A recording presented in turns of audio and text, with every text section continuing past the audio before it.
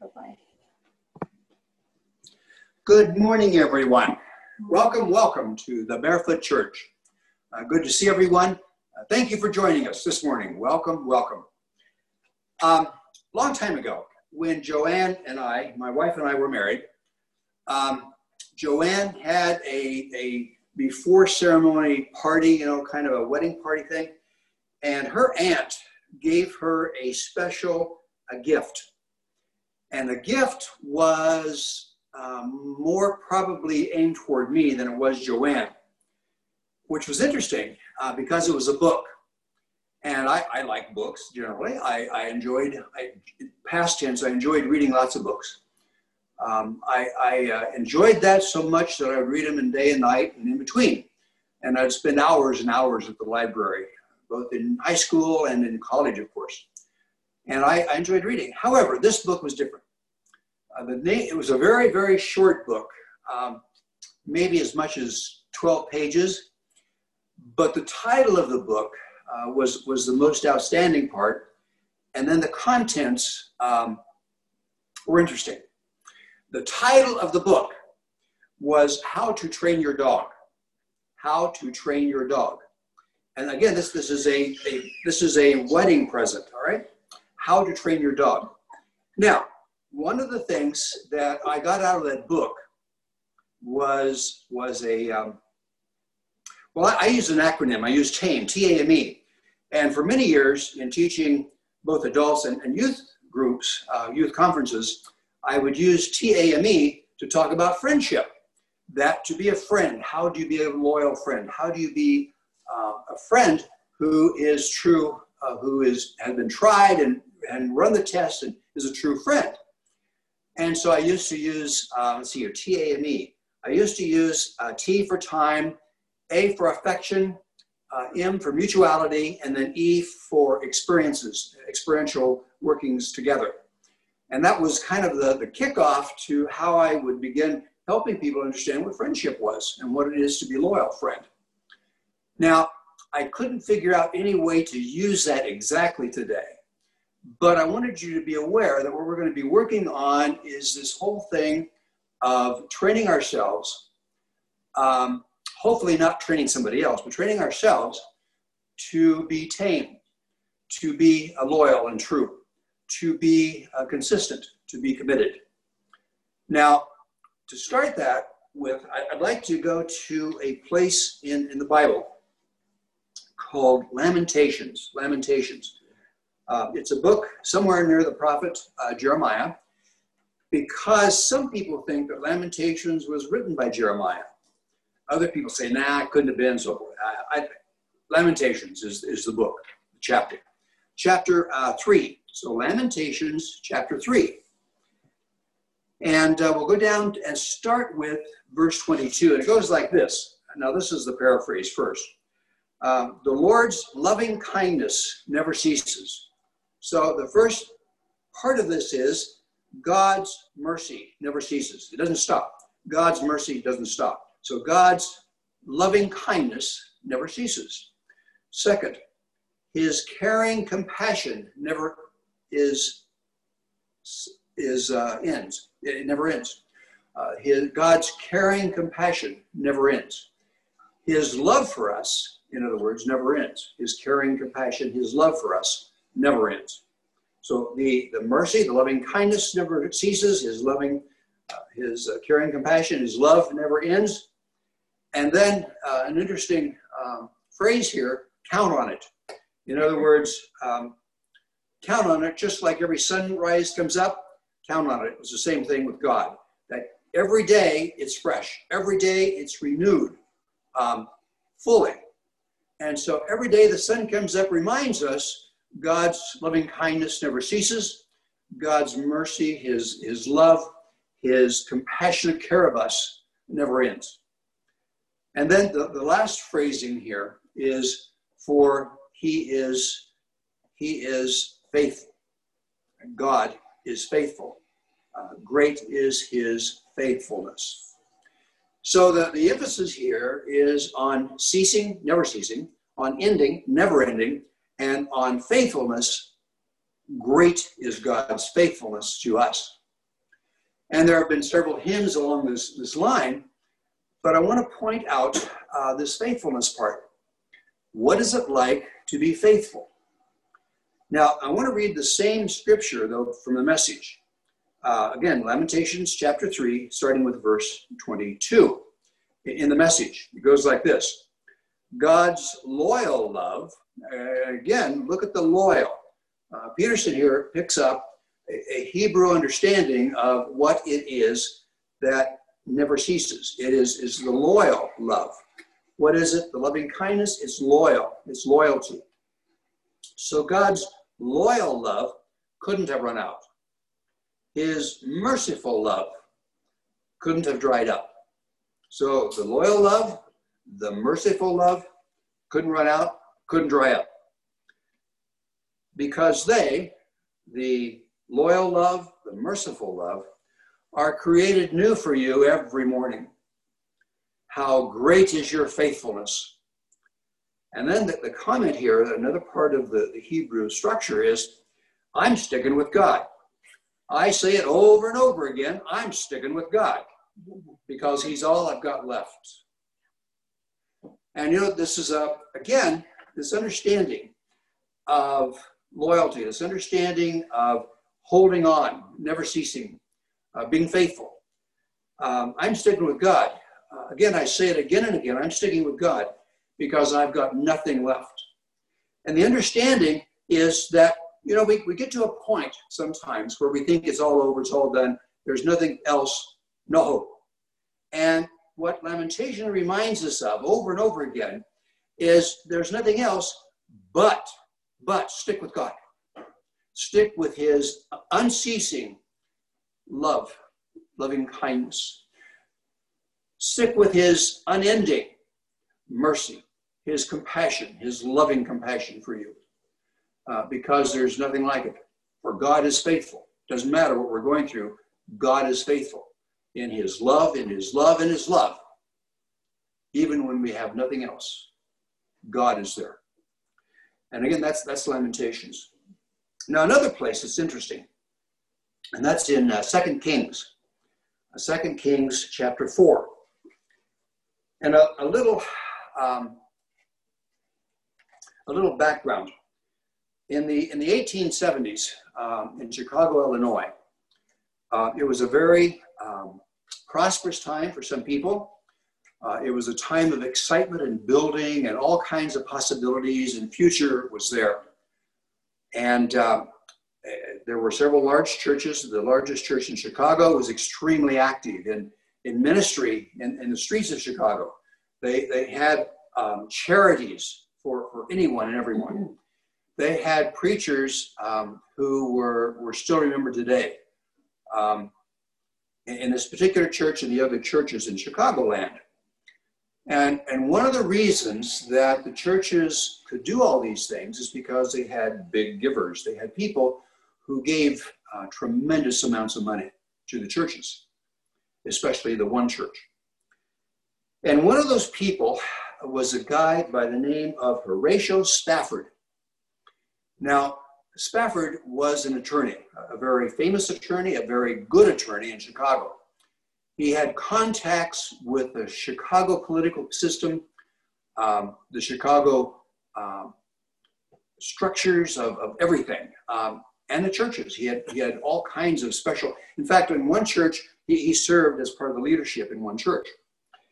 And besides being an attorney and making bushels of money in his profession, he also owned properties, houses, buildings, businesses, properties. And he was extremely successful. Nothing like it, extremely successful.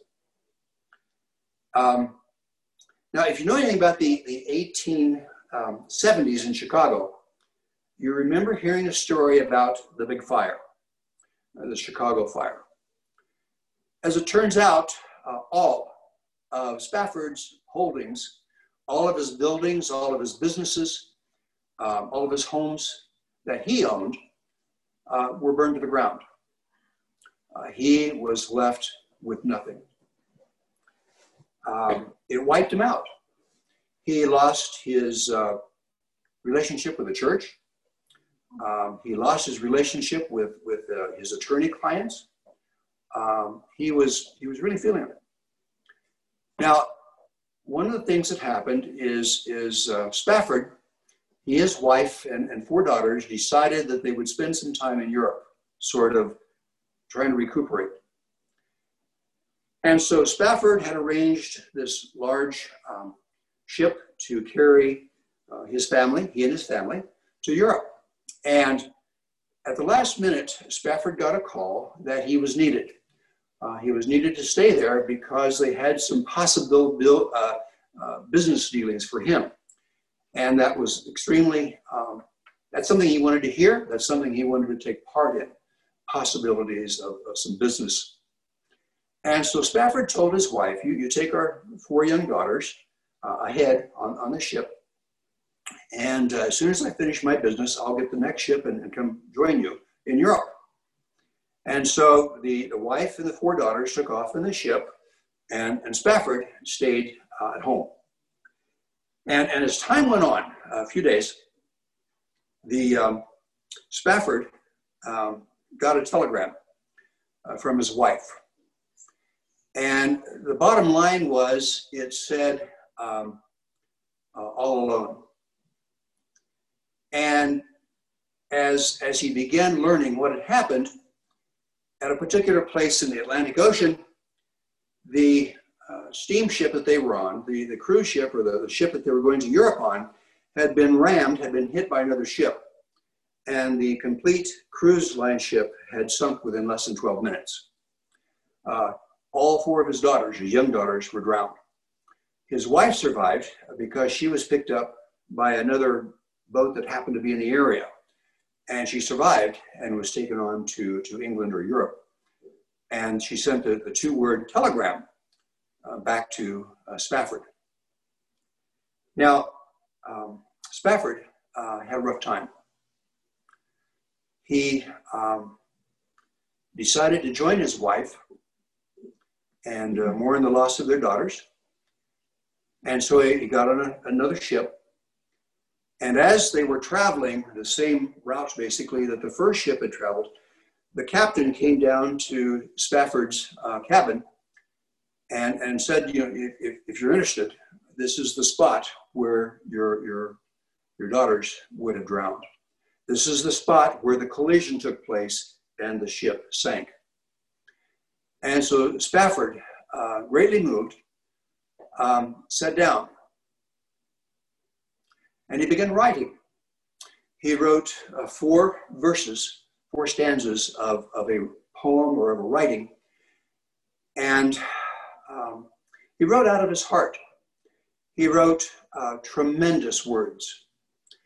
And the basis of it, one of the places in the Bible that he treasured and that came to speak to him at that time came from 2 Kings. Now, let me talk a little bit about 2 Kings. 2 Kings, chapter 4, verse 26. Now, the story leading up to this is this woman had been promised by a prophet that she would have a child. And she had never been able to have a child. She'd been married for some time and was barren, was without child. And the prophet told her, next year, 1 year from now, you will have a son. Yeah, okay. And what do you know? She has a son. And the prophet is away. He's in another neighboring town. And the woman goes in to the son's bedroom and wishes him well for the day. And he went out to work with his daddy. He was still young. And during the day, the daddy was working in the field. During the day, the son came to daddy and said, I have a headache. My head hurts. My head hurts. And so daddy had one of the workers take the son back to mom. Mom put him in bed so he could lie down and feel better. The problem is he didn't feel better and he died. The mother ordered one of the workers there in an area to saddle up the animal, and she was going to ride and be taken to where the prophet was. So she rode to the town where the prophet was, and the prophet saw her coming and said, "Oh, and go and meet her," he told his servant. And so the servant went and said, "Greetings, lady. I come on the favor of the prophet, and how are you, and how is your husband, and how is your son?" And her answer to the servant was, "It is well. It is well." And so the woman now is taken by the servant, by the man, to the prophet. And the prophet again, "How are you?" And the answer is, "It is well." And then she tells the prophet, "The son which you told me I was going to have has died." And so the prophet takes some action. He has his servant do some things, and then finally the prophet goes, and the son is brought back to life. But the focus here is she has all this pain because of her one and only son. She has all this pain because she's been told, here this is what's going to happen, and it happened. And here her small son goes with daddy and then comes home and dies. And yet she is questioned, "How are you? How is your son?" And her answer is, "It is well." Now, Spafford was familiar with this text. He was familiar with the scripture. And so the writing he did, the 4 verses he did, became known as the song, "It is well with my soul." And so Spafford writes this on board the ship. It is then put to music, and it is a very moving series of words in what he wrote. It is a very moving tune in the song. And again, the message is, "It is well with my soul." And the words are moving. The first, second, and third, and fourth stanzas are touching to the heart. It talks about Christ. It talks about new life. It talks about the pains. It talks about the hopes and his eternal hope on that day when Christ returns. I would invite you to look at that, look at the verses. Now, later on, another verse was added by someone else. But the original 4, 1 and 2 and 3, and then number 5 in the current version. The original 4 are the most moving. And again, that is because of an understanding that the commitment that the mother had, "I have faith, prophet, in you, making a change in what has occurred. I see beyond what has happened to my son and his headache and his death. I know, prophet, you can do something. My faith, my faithfulness in you and what God has told you carries on beyond. Do something, prophet, do something, and make my faith complete. Make my life complete with my son's presence." And the prophet, because of God, did. We're talking here about a loyalty, a compassion, a taming, a training, an understanding that shows this is what faith is like. Even though tragedy has struck, even though it seems like all is gone, my trust, my hope is in God. Even though it seems it is well with my soul. Now, another example of this understanding of commitment appears in the book of Ruth. Now, we're looking at Ruth chapter 1. And I invite you to listen to these statements that Ruth is giving. Ruth knows that she is expected to go away, to leave. That's what they want her to do, is leave, Ruth. Leave the area. Go back to your own place. Go back to your own house, your own country, your own people. And Ruth has a different idea. Ruth feels so strongly about this that she says, if I don't follow through on this, after she makes her statements, she says, if I don't follow through on this, may God do damage to me.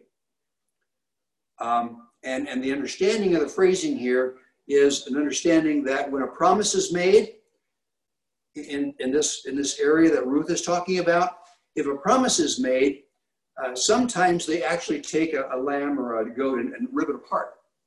And what it says is, if I break my promise, that's going to happen to me. I'm going to be, feel free to rip me limb to limb. Feel free to rip me apart. Another thing that happens is a promise is made and an exchange is made. And if I break the promise, everything that I have belongs to the one that I gave my exchange. And Ruth says, if I break this promise, may God do this, all of this to me and more, if I break my promise. So Ruth's promise becomes extremely important because she's putting her own life on the line. She's putting her own commitment on the line. Now, here's what Ruth said. Don't force me to leave. Don't push me away and force me to go, because I want to make here my home. Not there, but rather here. My commitment is to you. My desire is to make my home here. And then Ruth continues, where you go, I'm going to go. Wherever you go, I'm going to go too. What you want to go, where you want to go, I want to go. If you want to go to Atlantic City, I want to go to Atlantic City. If you want to go to Hoboken, I want to go to Hoboken. It doesn't matter where, when, or how, I want to go where you want to go. That's commitment. Another, wherever you live, I will live. Or another way of putting that is, where you abide, where you dwell, I will dwell, I will abide. My commitment to you is where you find home to be is where I will find home to be. Where you dwell, I will dwell. Where you live, I will live. Where you abide, I will abide. Or another, your people are now my people. All of the people around you, the friends or your family, your friends, your family, they're now my family. They're now my friends. My commitment to you is the relationships you have, I respect. The people that are related to you are related to me. Your friend is now my friend. No qualification. My commitment to you is those people who are in your life are now also in my life. So we have the where you go, I will go. We have the dwelling, where you dwell, I will dwell. And now we have your people are my people. We have another one then that goes like this. Your God is my God. Now Ruth's background is not of the same cultural background, the same heritage, definitely not the same religion. She was used to many gods, small g. She was used to many forms of worship. But what her commitment is, all that is gone. My God is now the one that you serve. Your God is my God. I commit to you that your spiritual life is now the focus for my spiritual life. Your worship of God is now my worship. Your understanding of God the Father, of Jehovah, of Yahweh, your understanding of your God is now my understanding of God. And then the commitment is, where you die, I will die. That time that comes when death occurs and you die, I die. I feel so deeply in my commitment to you that where death occurs to you, then I will also experience death when my time comes at that very place. And then where you are buried, then is where I will be buried. Where you are buried, then I will be buried. And then she makes the covenant phrase, so help me God. So help me God. In other words, my covenant is so strong that I accept the signed contract of the way that we do business here in covenant. Damage will occur to me if I break this promise to you, this commitment to you. And then a very, very, very telling phrase that she ends it with. Not even death itself is going to come between us. And I know in our experience, with living, we tend to think that if someone dies, I've lost them forever. And I know that some of us in our living know that we lose someone to death.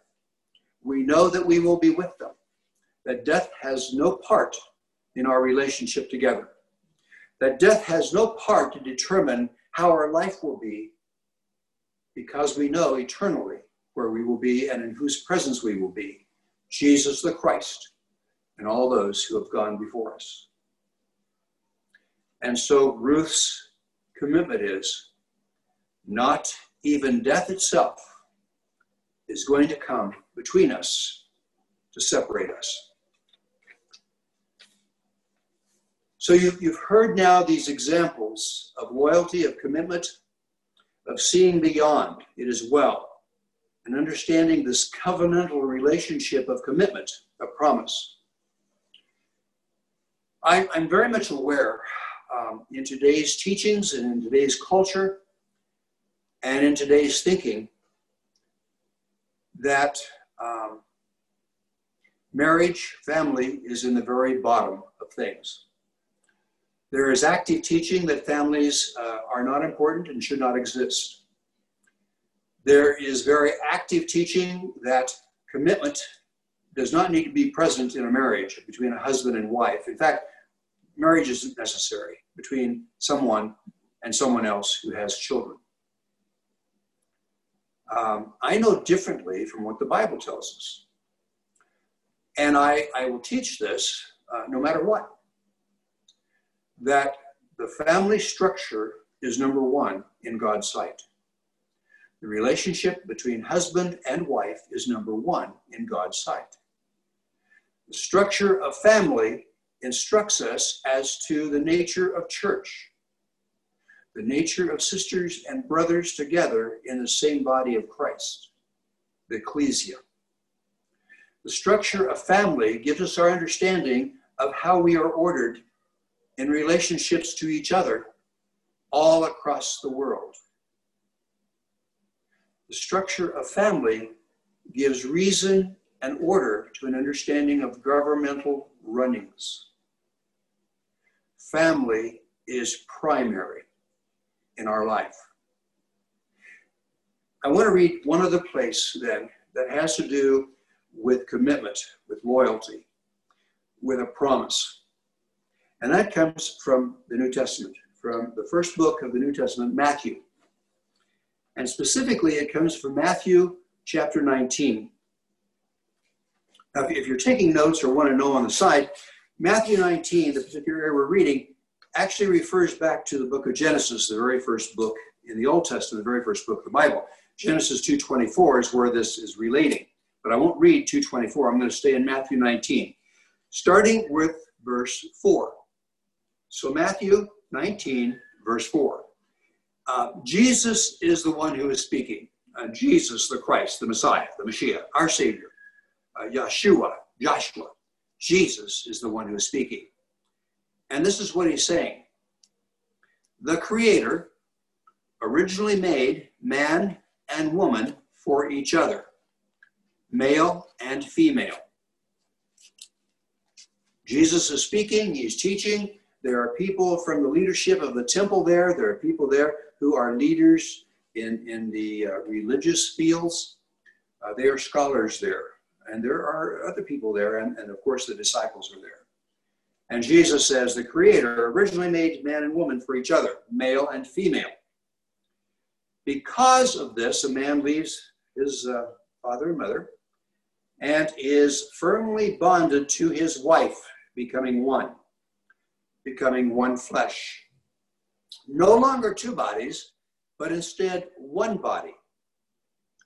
It is an organic union of the two sexes, so that no longer are there two individuals, but now a whole new unity is formed. No longer two individuals, but now a whole new unity is formed. This is an understanding of commitment. That it's just not a promise, I marry you forever. It's not just a promise, I will love and cherish. It's not just a promise. It's an actual understanding given by Jesus that the male and female in relationship to each other become one. Now, I have a lot of people, well, that's just talking about spiritual, and I have a lot of people, well, that's just talking about physical relationships, so marriage isn't, well, guess what? Understanding of commitment by Jesus' teaching, here in Matthew especially, and several other places in the New Testament, Ephesians and Luke or somewhere, Mark. The same teaching, that the two individuals make a promise, make a commitment that they become one. That it's a unity that is formed organically. It is a unity that is formed between the two of them. Just like Ruth, I go where you, and I live where, and your people are, and even death does not separate us. It's an understanding of it is well.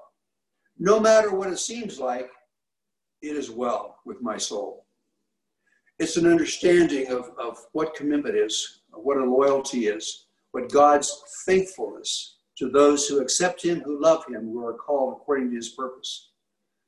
Those who have said, Jesus, I believe in you. Jesus, I love you. Lord, Father, I worship you. Holy Spirit, I need you in my life to guide and direct and give me hope, to give me understanding and perspective and perception. Holy Spirit, I need you for the quickening. Those of you who have done that, who have accepted, who cry out to God, Lord, who have understanding of the ecclesia, the body of Christ, called together to support, to lift up, to edify, to strengthen one another. Understand what commitment is. And I hope with these 4 examples today, you have a new understanding of the various ways that God has showed us, that God explains to us an understanding of faithfulness, of commitment, and our hope in Jesus Christ. Let's pray. God, we thank you for the word in Scripture. Lord, we thank you for the writings that quicken our souls, that lift us up, that encourage us. God, we thank you for your mercy, for your grace, for forgiveness. Lord, for putting hope in the center of our life because of Jesus. For giving us, Lord, the path in front of us, the light in which to see that path, and the strength in order to take each step. Lord, thank you for church, for ecclesia, where we can remind one another to have our eyes turned upward, to have our hearts, Lord, open and joyful and filled with praise and glory and hallelujah. Praise ye the Lord. We thank you, Lord, for this time together now. In Jesus' name, amen. Blessings, everyone. Love you.